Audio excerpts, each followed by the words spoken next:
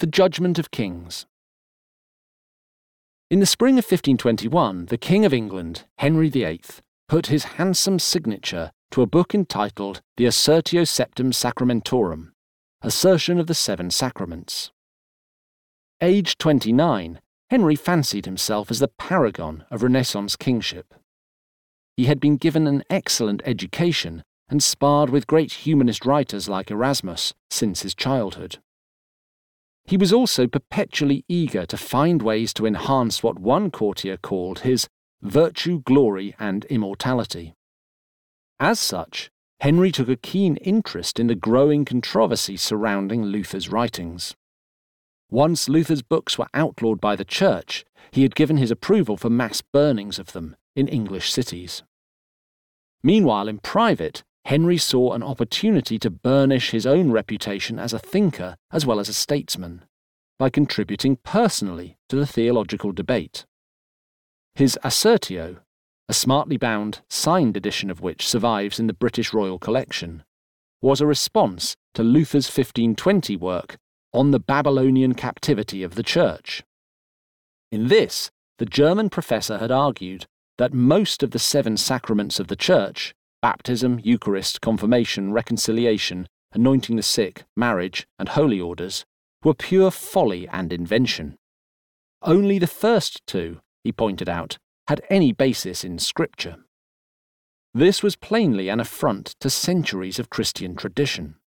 So King Henry, aided by a panel of eminent Oxford and Cambridge University scholars and the great humanist writer Thomas More, picked up his pen and huffed and puffed his way through a rebuttal. He called Luther an infernal wolf and a great member of the devil. He said he had dragged up from hell itself heresies which ought to lie in eternal darkness. In August, the King's chief minister, Thomas Wolsey, sent 27 printed copies of the finished Assertio to an English clerk at the papal court in Rome.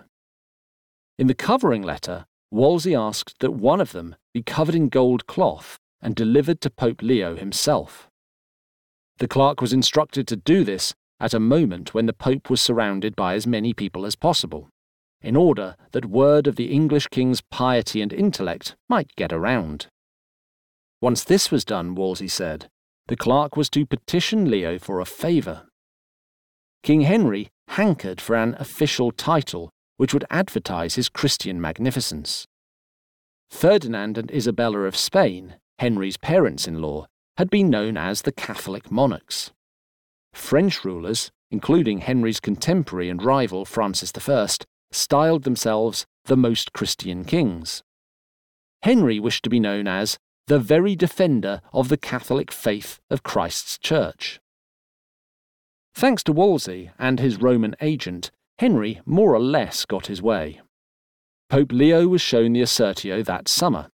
The day after he saw it, he formally granted Henry the right to append his royal style with the Latin words Fidei Defensor, Defender of the Faith. The title has stuck to this day and is embossed after the monarch's name on British coins. And Leo's approval made the Assertio into a minor bestseller. It went through 10 printed editions and reached a wide European audience, not least when it was translated from Latin into German.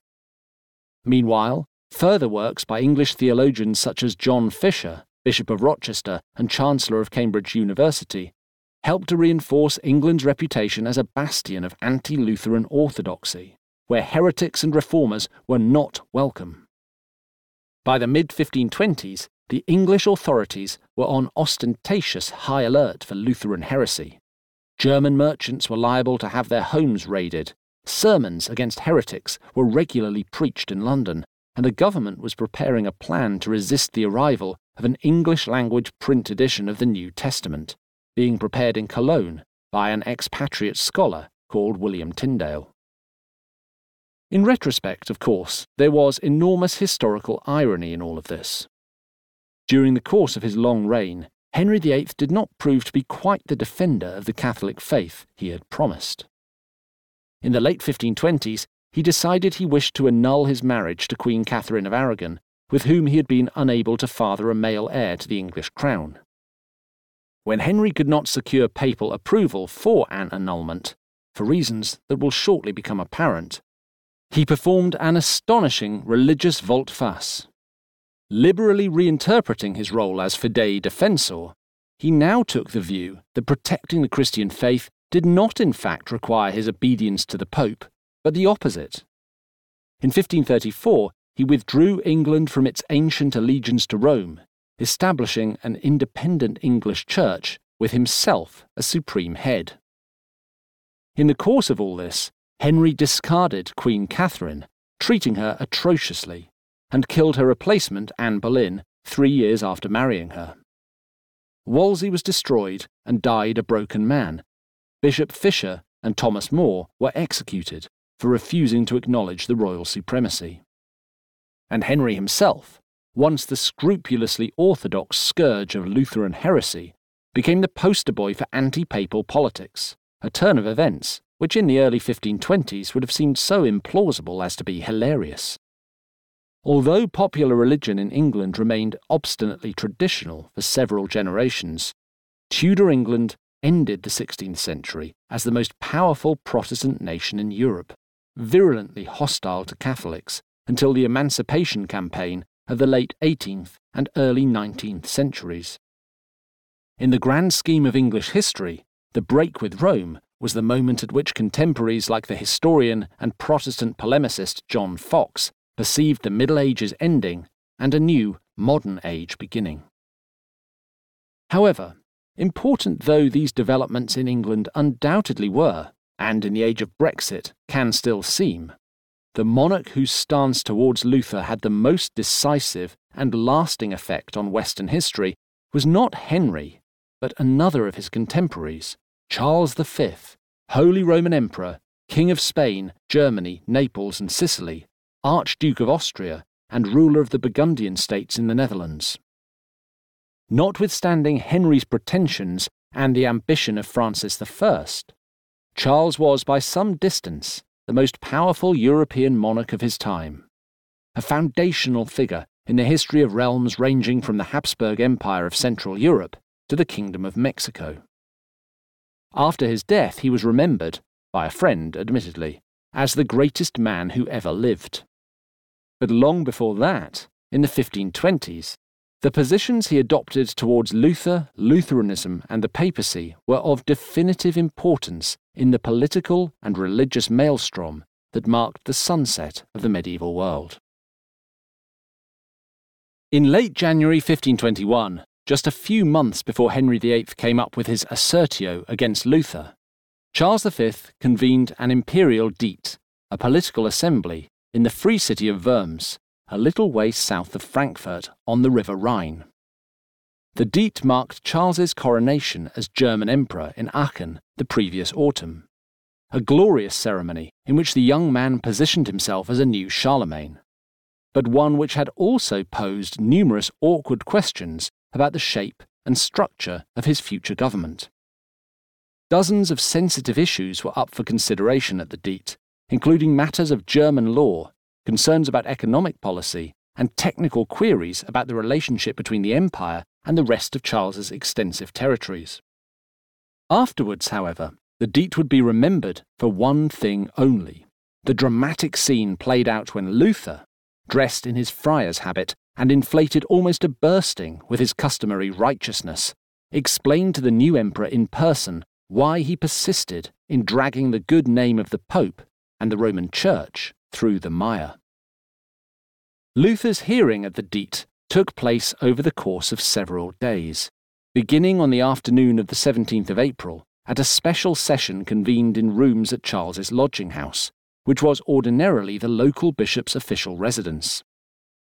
As in the past, Luther was granted safe conduct to appear at Worms, and his personal safety was guaranteed by his patron, Elector Frederick of Saxony. He had been promised that if he turned up, he would not be arrested and bundled off to Rome to face Pope Leo. Nevertheless, it was clear from the moment he arrived that Charles hoped to induce Luther to recant his most egregious opinions and writings. This was not a recipe for a happy outcome, for, as usual, Luther could not be silenced by force and would not be silenced by reason. Over the course of several presentations in Latin and German, which Charles, a native French speaker, struggled to follow, Luther revealed just what a formidable debater and scholar he had become. He rapidly dispelled any hopes that he might crumble when faced with the emperor or anyone else, and eventually he gave a biting summary of the grounds for his apparently infinite obstinacy. "As long as my conscience is captive to the word of God," he said, "I neither can nor will recant, since it is neither safe nor right to act against conscience. God help me." Several days later, the inevitable verdict was passed. Charles had seen firsthand that Luther was incorrigible, and that he would have to deal with it.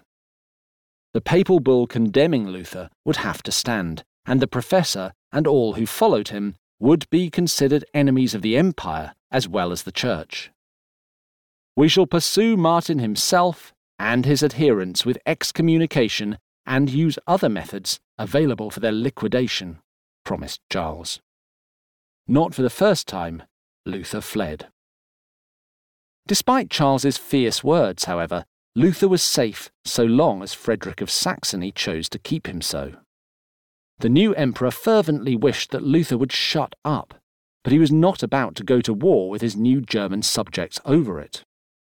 So at the start of May, Luther was ensconced under Saxon protection in Elector Frederick's fortress of Wartburg in Eisenach, where he remained for nearly a year, working on books that would deconstruct the basis for monastic vows, forced public confession, and even the Mass, as it was generally performed in the West. He was also translating the New Testament into German, writing hymns, and contemplating ways to force European Jews to convert to Christianity. Although the latter suggested that there were some medieval prejudices so ingrained that even the revolutionary mind of Martin Luther could not overturn them, in almost every other way he was beginning to write the documents on which to build an entirely new church. Meanwhile, outside the walls of his castle, Luther's friends and supporters had begun to put his theories into action, celebrating masses without ordained priests, agitating for free preaching of God's word, vandalizing statues of saints by smashing their heads and hands, and demanding that municipal authorities take action against immoral establishments like pubs and brothels. New preachers, some far more radical even than Luther, and many of them out-and-out firebrands, were busy trying to stir up popular enthusiasm for the new religious mindset, with its tight focus on the individual and its rejection of traditional symbols of public authority. The most extreme reformers, led by the Swiss preacher Ulrich Zwingli, had begun to question even sacraments like infant baptism. For this, they became known as Anabaptists. So, from being a shopping basket of theological and heretical positions, Lutheranism was starting to take on the characteristics of a social movement. Yet as it did so, it was developing a highly rancorous character, intolerant of any resistance. Erasmus noted as much when he wrote about Lutheranism in 1524. He complained that, among the new thinkers, "I see some people endowed who are so uncontrollably attached to their own opinion that they cannot bear anything which dissents from it," and wondered where it would all lead. "I ask you," he wrote, "what sort of sincere judgment can there be when people behave in this way? Who will learn anything fruitful from this sort of discussion, beyond the fact that each leaves the encounter bespattered with the other's filth?" It was not long before these lines appeared prophetic. Murderous, thieving hordes. When Luther decided to leave the Wartburg fortress and return to Wittenberg in the spring of 1522, he did so on the basis that the world, or at least his small corner of it, was ready for wholesale reform. He returned to teaching at the university and continued to write, feverishly at times, composing his new church and publishing books and pamphlets, trusting in the fact that the authorities' desire to censor the printing press was not at all matched by their ability to control the flow of information. he enthusiastically encouraged other reform-minded intellectuals in Saxony and as far away as Zurich and Strasbourg to begin dismantling the practices of the Catholic faith and establishing new rites of worship and ecclesiastical groups outside the control of Rome. And he became a keen supporter of clerical marriage, including for himself. In 1525, Luther wed Katharina von Bora, one of several dozen nuns he had helped to escape from a convent near the town of Grimma, smuggled away from their confinement on the back of a herring wagon. This was an important milestone in Luther's personal life, and in his progress as a reformer for whom nothing but the literal word of Scripture was sacred. Yet in the same year Luther married, the unintended consequences of his war against old certainties became horribly apparent when Germany erupted into popular rebellion. The Peasants' War of 1525 was the amalgamation of a number of separate, disparate protests across southern Germany, which bubbled up slowly during the autumn of 1524 until massive popular rioting swept estates and cities across Central Europe throughout the following spring. Like the popular insurrections of the 14th century, the first stirrings of rebellion had myriad local causes, but they were brought together by a feeling of generalized, systemic discontent against the wealthy and powerful, and stirred, not surprisingly, by the spirit of the nascent Lutheran Reformation, which was iconoclastic on more than one level. Unlike 14th century rebels, however, the insurgents of 1525 were well served by the printing press, which allowed rebel groups to circulate propaganda and protest literature. Most famously, this included the 12 Articles, issued in early March, on behalf of a group of rebels from villages in Swabia, and written by a Lutheran pamphleteer and preacher called Sebastian Lotzer. This manifesto was a searingly articulate cry for freedom in all its forms, heavily flavoured with calls for religious reform. The rebels called for the rights of villagers to appoint preachers who stuck to the Scriptures, for the abandonment of serfdom, and for the return of common land seized by nobles for private use. Copies of the 12 Articles flew from the presses and were widely distributed across Germany, with tens of thousands circulated during the months in which the rebellion was at its peak. Although rebels like those in Swabia saw themselves as acting well within the pious, scourging spirit of the times, Luther blanched at the means many of them deployed in his name. In Erfurt, in late April, around 11,000 peasants stormed the city, chalked a ploughshare, sickle and hoe crowned with a horseshoe on the gates of the bishop's palace, and ordered that it was henceforth to be called the Country Palace, then attempted forcibly to introduce the Lutheran Mass into the city's churches. Meanwhile, in Weinsberg, a little way north of Stuttgart, things were bloodier. According to a local parson, a band of peasants arrived at Weinsberg Castle in mid-April, clambered over the walls, kidnapped the wife and children of the local nobleman and governor, Count Ludwig von Helfenstein, plundered his goods, and then set off to find the Count himself in the nearby town.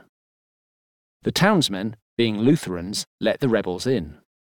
According to the parson, Lucifer and all his angels were then let loose, for they raged and stormed no differently than if they were mad and possessed by every devil. First they seized the Count, then the nobility and the cavalry, and some were stabbed as they resisted. One well-to-do townsman tried to seek sanctuary in a church tower, but, as he called down to the peasants for mercy, offering them money, someone fired a shot up at him and hit him, then climbed up and threw him out of the window. After this, the Count, his family and servants, more than 20 people in all, were taken to a field outside the town walls and murdered. The Count offered to give them a barrel of money if they would let him live, but there was no way out but to die, wrote the parson. When the Count saw that, he stood stock still until they stabbed him. Thus, all these were driven through with lances, and afterwards dragged out naked and let lie there. After all this, the peasants set alight to the castle and burnt it, and then marched off to Würzburg. Surely Luther had not predicted scenes like this when he began his investigations into the scriptural basis for indulgences. Horrified at the crimes being now perpetrated in the name of the reform movement he had begun, he tried increasingly to distance himself from the rebels' actions. His first effort was a pamphlet called An Admonition to Peace, which advised the rebels to calm down and negotiate for better conditions. But when that fell on deaf ears, he wrote a much less conciliatory tract entitled Against the Murderous Thieving Hordes of Peasants. In this, he condemned the peasants for misappropriating the cause of church reform and using it as a cover to commit horrible sins and crimes, and advocated a strong crackdown by their social betters. Plainly, Luther was shaken by what he had seen. Yet it was all now out of his control. As the Peasants' War raged, other reformers who had risen to prominence in Luther's wake, notably a radical preacher called Thomas Müntzer, threw themselves into the fight on the side of the rebels. But Luther could not bring himself to join them. Thus he ended up on the side of the nobility, which was not a pretty place to be. In May 1525, after a period of paralysis, the German aristocracy rallied and crushed the peasants with brute force and extreme vindictiveness. In a series of uncompromising military assaults all over Germany, tens of thousands of peasants were slaughtered. Preacher leaders like Müntzer were captured and tortured to death. On the 21st of May, Luther received a letter from a councillor in his hometown of Mansfeld, relating what punishments had been meted out in the local area. At Heldrungen, they have beheaded 5 priests. After the greater part of the citizens in Frankenhausen was slain and others taken prisoner, those who remained alive were released at the plea of the women of the town, but on condition that the women should punish the 2 priests who were still there. Both priests were beaten with cudgels by all the women in the marketplace, it is said, for half an hour after they were dead. It was a sorry deed. Whoever does not take pity on such an act is truly no human being. I fear that it looks as if you are acting as the Lord's prophet. There is so much punishment that I fear that Thuringia and the county will only gradually recover. Robbery and murder are the order of the day here. It was a savage end to a shocking episode, the bloodiest popular uprising in European history before the French Revolution of the late 18th century. An imperial diet of 1526, summoned by Charles V to discuss the official reaction to the rebellion, concluded that the common man rather grievously forgot himself, but recommended lenience so as to prevent further outbreaks of popular rage. This was a rare gracious sentiment, but it was by no means the end of the bloodshed and tumult Luther's protests would bring about. Although the German Peasants' War was a major disturbance to the peace in the heartlands of his empire, Charles V largely delegated the political response to his younger brother, Ferdinand, Archduke of Austria, who was his de facto deputy in Central and Eastern Europe. This was not for lack of interest, but because Charles was immersed in the events of the Italian Wars. A sporadic struggle between Europe's great powers for supremacy below the Alps had been underway in Italy, on and off, for 30 years. In 1525, as the German peasants were taking up arms, Charles seemed to sniff the possibility of total victory. The scent emanated from the Duchy of Milan.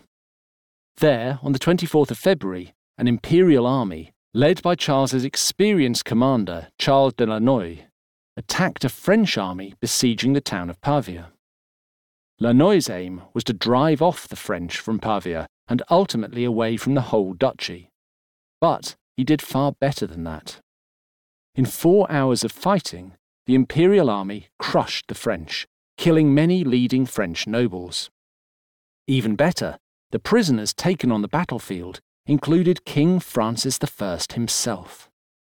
The monarch surrendered gracefully in the field, but he was not treated especially kindly thereafter. Francis was removed from Italy to Madrid, where he was kept for nearly a year. Only in March 1526, when he had ceded to Charles's terms and swathes of territory in a treaty that heavily favoured the empire, was he released. Francis had been forced to transfer to the emperor his claims to Burgundy, Milan and Flanders, and to hand over his 2 young sons as surety. It was a round humiliation. It looked like a thunderous triumph for Charles, yet, as things soon transpired, it was not. In the first place, the cost of the long years of fighting which had preceded victory at Pavia was astronomical. On the day that Pavia and Francis were captured, Charles already owed his armies 600,000 ducats, an impossibly massive sum, in back pay. And in the second, King Francis had no intention whatever of keeping to the terms he had agreed. Almost immediately upon his release, the aggrieved French king made plain his intention to ignore the Treaty of Madrid, which he argued was a disgraceful peace made under duress. For moral and political support, he wrote to the papal court. By now Pope Leo was dead. His successor, Adrian VI, had lasted less than 2 years before he too expired. So the new pope was another Medici, Leo's first cousin Giulio, a career churchman of long experience who had taken the name Clement VII. Clement was almost as wary of Charles V as Francis was. He therefore officially relieved Francis of any undertakings he had given while an imperial prisoner. And there was more. Not only did Clement absolve Francis of his promises, he also committed the papacy to a formal alliance with France, the purpose of which was to drive Charles and his imperial influence out of the whole Italian peninsula.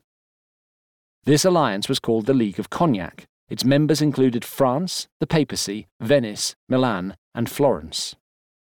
Of course, its very existence was a gross affront to Charles. As he realised the hollowness of his victory, and his obligation to continue fighting a war which was already beyond even his ample means, he became depressed, full of dumps and solitary musing, wrote the English ambassador at the imperial court. But there was little time for sulking. Another round of wars in the Italian peninsula was underway. The sack of Rome. At Easter 1527, a mad, semi-naked, ruddy-faced preacher known as Brandano stalked the streets of Rome, prophesying impending damnation. Brandano, who dressed as Martin Luther had for so long in the robes of an Augustinian friar, was an expert at gloomy prognostications and had been in and out of jail in the course of his career as punishment for disturbing the peace. Now he was at it again. As Clement VII appeared before worshippers at St. Peter's on Maundy Thursday, Brandano shimmied up a statue of St. Paul and started screaming at the Pope to repent. Calling Clement, "Thou bastard of Sodom," he warned the assembled crowds that unless all Romans repented of their monstrous sins, within a fortnight God would send them punishment worthy of the Old Testament. It did not take long for Brandano to be apprehended and thrown once more into a cell. But he had said his piece, and what was more, he would be proven right. That spring, imperial armies were on the loose in Italy, and marching towards the Holy City. Far from scaring Charles V away from Italy, the formation of the League of Cognac had spurred the emperor to push his chips forward. So too had news from the east, where the Ottomans, under their Sultan Suleiman the Magnificent, had crushed a Hungarian army at the Battle of Mohacs in 1526, and were now overrunning southeastern Europe. Subduing his enemies in Italy seemed ever more essential if Charles was to defend Europe from the Turks. Of course, it was still terribly unclear how Charles's troops in Italy were to be paid or even fed. But his advisers had reasoned that if there was anywhere in Europe where it was possible to live off plunder in the land, it was Italy. What was more, Charles had alighted on a frighteningly opportunistic way to both raise troops and heap pressure on Clement VII. He hinted that he might suspend the penalties against Lutherans that had been imposed at the Diet of Worms 6 years earlier. And he sent into Italy a huge force of Landsknechte, fierce, German-speaking mercenary units who wielded guns and pike, many of whom were not only hardened stormtroopers but Lutheran sympathisers. It would be a deadly combination. The imperial troops in Italy, 20,000 of them in all, split into Spanish, Italian and German factions, were under the command of a general known as Charles, Duke of Bourbon, a French traitor who had gone over to the emperor after falling out with Francis I. Unfortunately for all concerned, by the spring of 1527, Bourbon had more or less lost his grip on the army. Unpaid, ill, and hungry, having spent the winter in the field, mutinous and eager for loot, the troops were now driving Bourbon as much as he was them. Having been in Milan the previous autumn, they flirted with attacking Florence in April, but decided that it would be too hard to take. The real plunder, Bourbon and his troops concluded, was in Rome, where there lay two ways by which they might recoup their pay. Either they could force Clement to dig into his pockets, or they could take it as war spoils.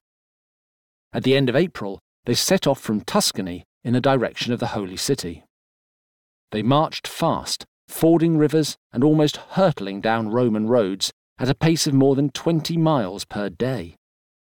Less than 2 weeks later, just as the mad preacher Brandano had predicted, they were at Rome's gates. It was the 5th of May when Bourbon and his 20,000 appeared before Rome, and although they had great numbers, the odds looked to be stacked against them, since they had no decent artillery and half the men were on the brink of starvation. However, desperation was a powerful motivation in itself. They had powered towards the city at such speed that, in the words of the accomplished Florentine historian and Medici associate Luigi Guicciardini, those within were not prepared for them, either physically or in spirit, and not in any way organised for battle. Moreover, as the imperial army camped overnight, a fog descended over Rome, reducing visibility to less than 6 feet, and making it impossible for the city's defenders to fire their own heavy guns. For a few hours, the contest would be more or less level. Around dawn on the 6th of May, Bourbon slung a white cloak over his armour and ordered an assault on the walls of Rome with ladders and sidearms. In his pre-battle speech, he offered incentives to the various companies of Spanish, Italian and German troops assembled before him. He spoke of booty and glory and the inestimable wealth of gold and silver that lay inside the city.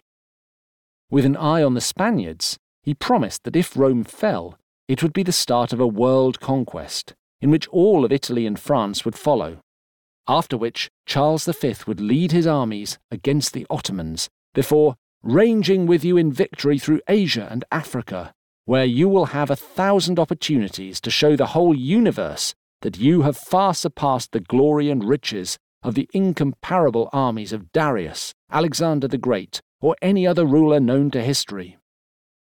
Then, turning to the Germans, Bourbon decried the godless corruption of Rome's Catholic clergy, who led the citizens in lustful and effeminate pastimes, totally committed to amassing silver and gold, with fraud, pillage and cruelty, under the banner of Christian piety.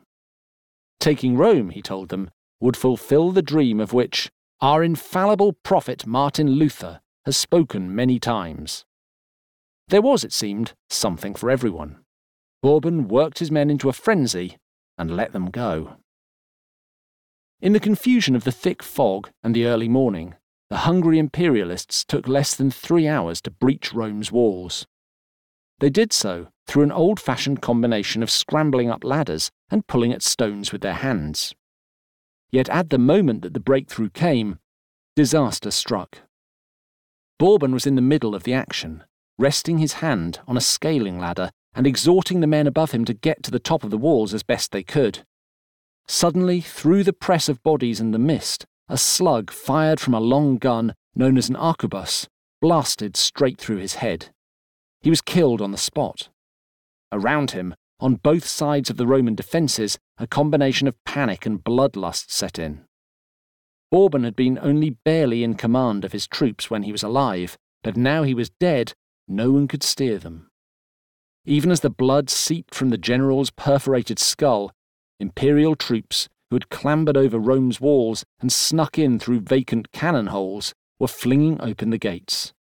The city had been taken by force, and a rampage was assured. More than 1,000 years after the cataclysm of AD 410, the barbarians had finally returned. The sack of Rome in May 1527 lasted for more than a week. Screaming, "Spain, Spain, kill, kill!" imperial troops hurtled through into the city and ran wild. They made short work of the few thousand military defenders, including most of the Pope's Swiss guards, who were cut down in front of St. Peter's. After that, the city was theirs. Clement himself fled to the Castel Sant'Angelo, the most secure fortress in the city, where he holed up along with several cardinals and a motley band of other citizens who barged in before the portcullis was dropped. He and those who made it in with him were the lucky ones. Outside the fortress, anyone who had not managed to slip out of Rome before the gates were re-locked was in deep trouble.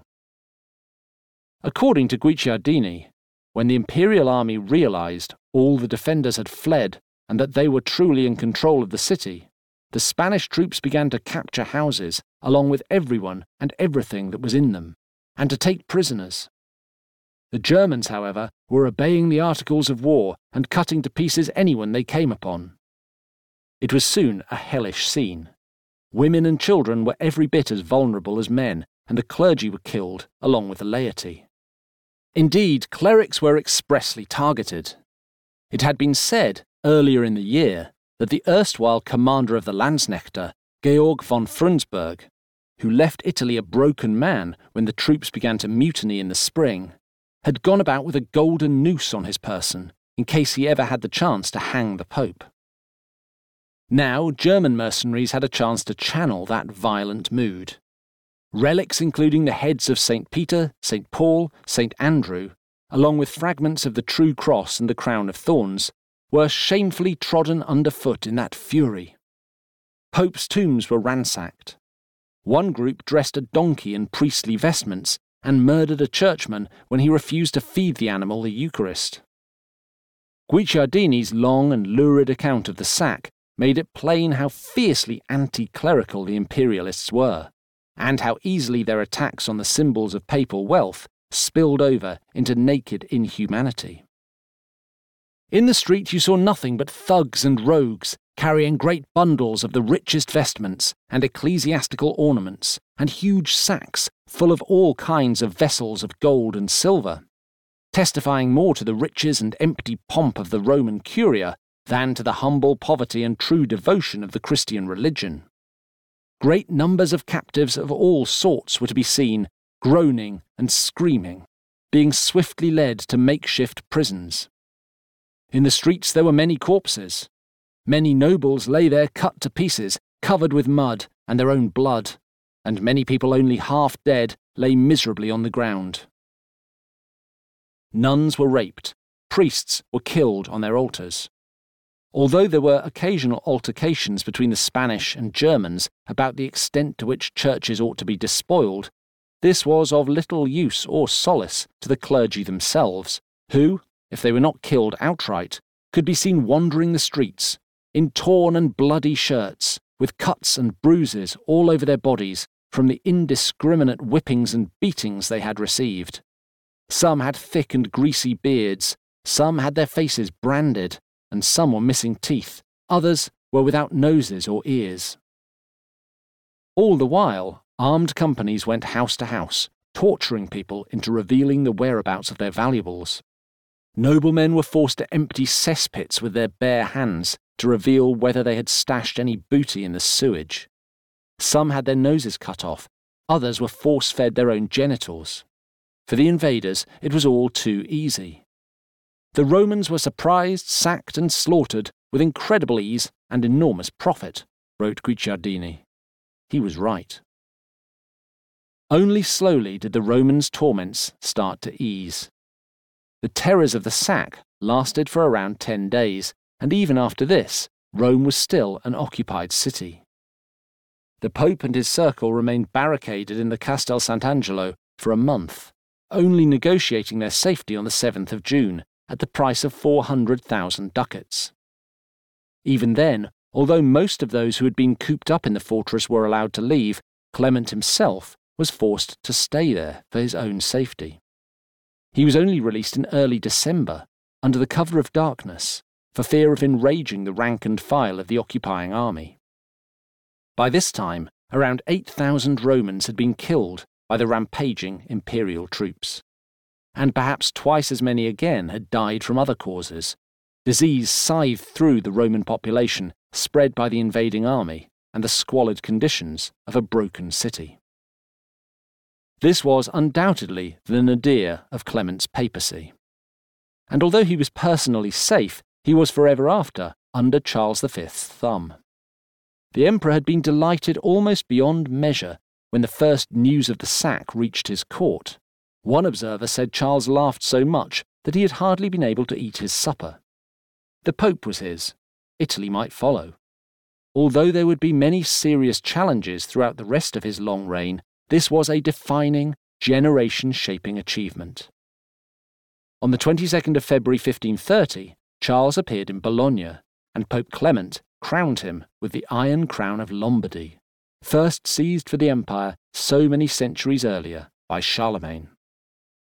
2 days later, on his 30th birthday, Charles was officially crowned as Holy Roman Emperor. He paraded around the city with Clement at his side. A wonderful new decade, indeed a new era, stretched out before him. The sack of Rome in 1527 had important consequences, many of which remain with us today.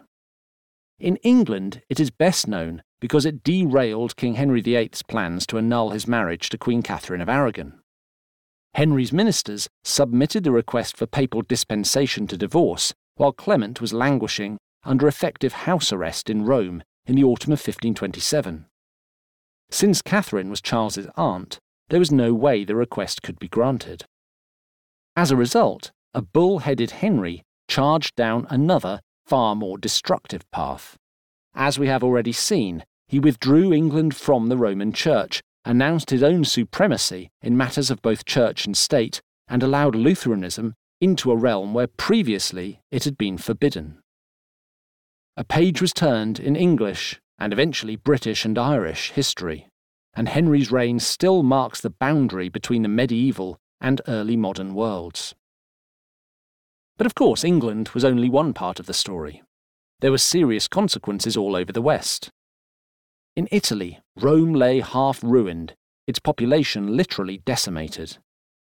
Any dreams of a united and independent Italy, which had been current in some quarters in the 1530s, now drifted away, not to be revived until the Risorgimento of the 19th century. Meanwhile, the peninsula's appeal as a hub for Renaissance artists lay in tatters. It could be argued with long hindsight that the height of the Italian Renaissance passed when Raphael died in 1520, although Michelangelo was still working in the Sistine Chapel in the 1540s. But the psychological and financial trauma of the sack certainly helped ensure that there was not another late flourish of this wonderful movement. The Spanish, by contrast, were ascendant, and the combination of their swaggering progress through the New World and the Old, along with the formal unification of the Aragonese and Castilian crowns, launched a new golden age on the Iberian Peninsula. It was eventually personified by Charles V's son and successor, Philip II, under whose patronage Madrid and the Grand Palace of El Escorial became the beating heart of European sophistication. The French, for their part, confounded by events in 1527 and looking for a new partner against the empire, moved towards an alliance with the Ottoman Empire. To be sure, that would have astonished generations of medieval French crusaders. Yet it was symbolic of a coming age. The Franco-Ottoman alliance, spawned at the end of the Middle Ages, endured from the mid-16th century until the reign of Napoleon, and it ensured that the Balkans and Eastern Europe, up to the borders of Austria, would feel the gravitational pull of Constantinople until the eve of the First World War. Meanwhile, conciliation with the world's leading Islamic power was not the only legacy of the events of 1527 in France. The religious fallout was just as significant. For in the aftermath of Rome's fall, a growing reform movement flourished from the 1530s onwards, spurred by homegrown reformers like John Calvin. By mid-century, groups of Protestants known as Huguenots began to pose serious problems for the French crown, and tensions eventually erupted in the French Wars of Religion, which were fought from the 1560s until the 1590s, cost tens of thousands of lives, and left religious wounds in French society that were still bleeding in the 18th century. Theologically, of course, the sack of Rome had a profound effect on the Catholic Church. Charles V had wished for some time to hold an ecumenical council to decide on a church-wide strategy for combating Lutheran heresies and a burgeoning Reformation. With the papacy at his command, he eventually had his way. The painfully drawn-out Council of Trent, convened in several sessions between 1545 and 1563, fundamentally restated and redrew the doctrine of the Catholic Church in a form that lasted for 300 years. Much overdue reform was enacted. Indulgences were not banned, but their sale was eventually forbidden in 1567. Yet Trent also made it very clear that there could be no reconciliation with the Protestants. So the schism in the Western Church, which endures to this day, was complete, and although neither Luther, who died in 1546, nor Charles, who followed him in 1558, lived to see this confirmed, they, and their overlapping bands of supporters, had played a fundamental role in ensuring that it was so. It is to their struggles that we must trace the fact that today 1/8 of the world's population, more than 900 million people, are members of a Protestant congregation. Of course, all this represents only the barest of summaries of the world that was emerging as imperial troops slunk away from the bloodied streets of Rome in 1527. To go any further with it would be to burst the banks of this already voluminous book. But I hope that this, along with the chapters that have gone before, should be sufficient for us to see that by the 1530s, the Western world was no longer recognisably medieval. The rise of the printed word, encounters with the New World, the collapse and fracture of the Church militant, the demographic rearrangements caused by waves of the Black Death, the humanistic and artistic revolutions of the Renaissance, all these things and more had recast the shape and feel of the West in ways that contemporaries explicitly recognised even as the process was taking place. The Middle Ages did not exactly die on the streets of Rome in 1527, but afterwards it was very clear that something had been lost and was never coming back. Living in the early 21st century, in the midst of our own time of epochal global change, we may recognise a little of this. Our world is also being recast around us, through the combination of a changing global climate, pandemic diseases, technological progress, a revolution in communication and publishing, rapid and uncontrollable mass migration, and a reformation in cultural values centred on the celebration of the individual. Is it possible that we not only can be interested in, but may even sympathise with, the people who lived through the topsy-turvy Middle Ages? Or would that be unhistorical? I shall leave the answer up to you. For it is now late.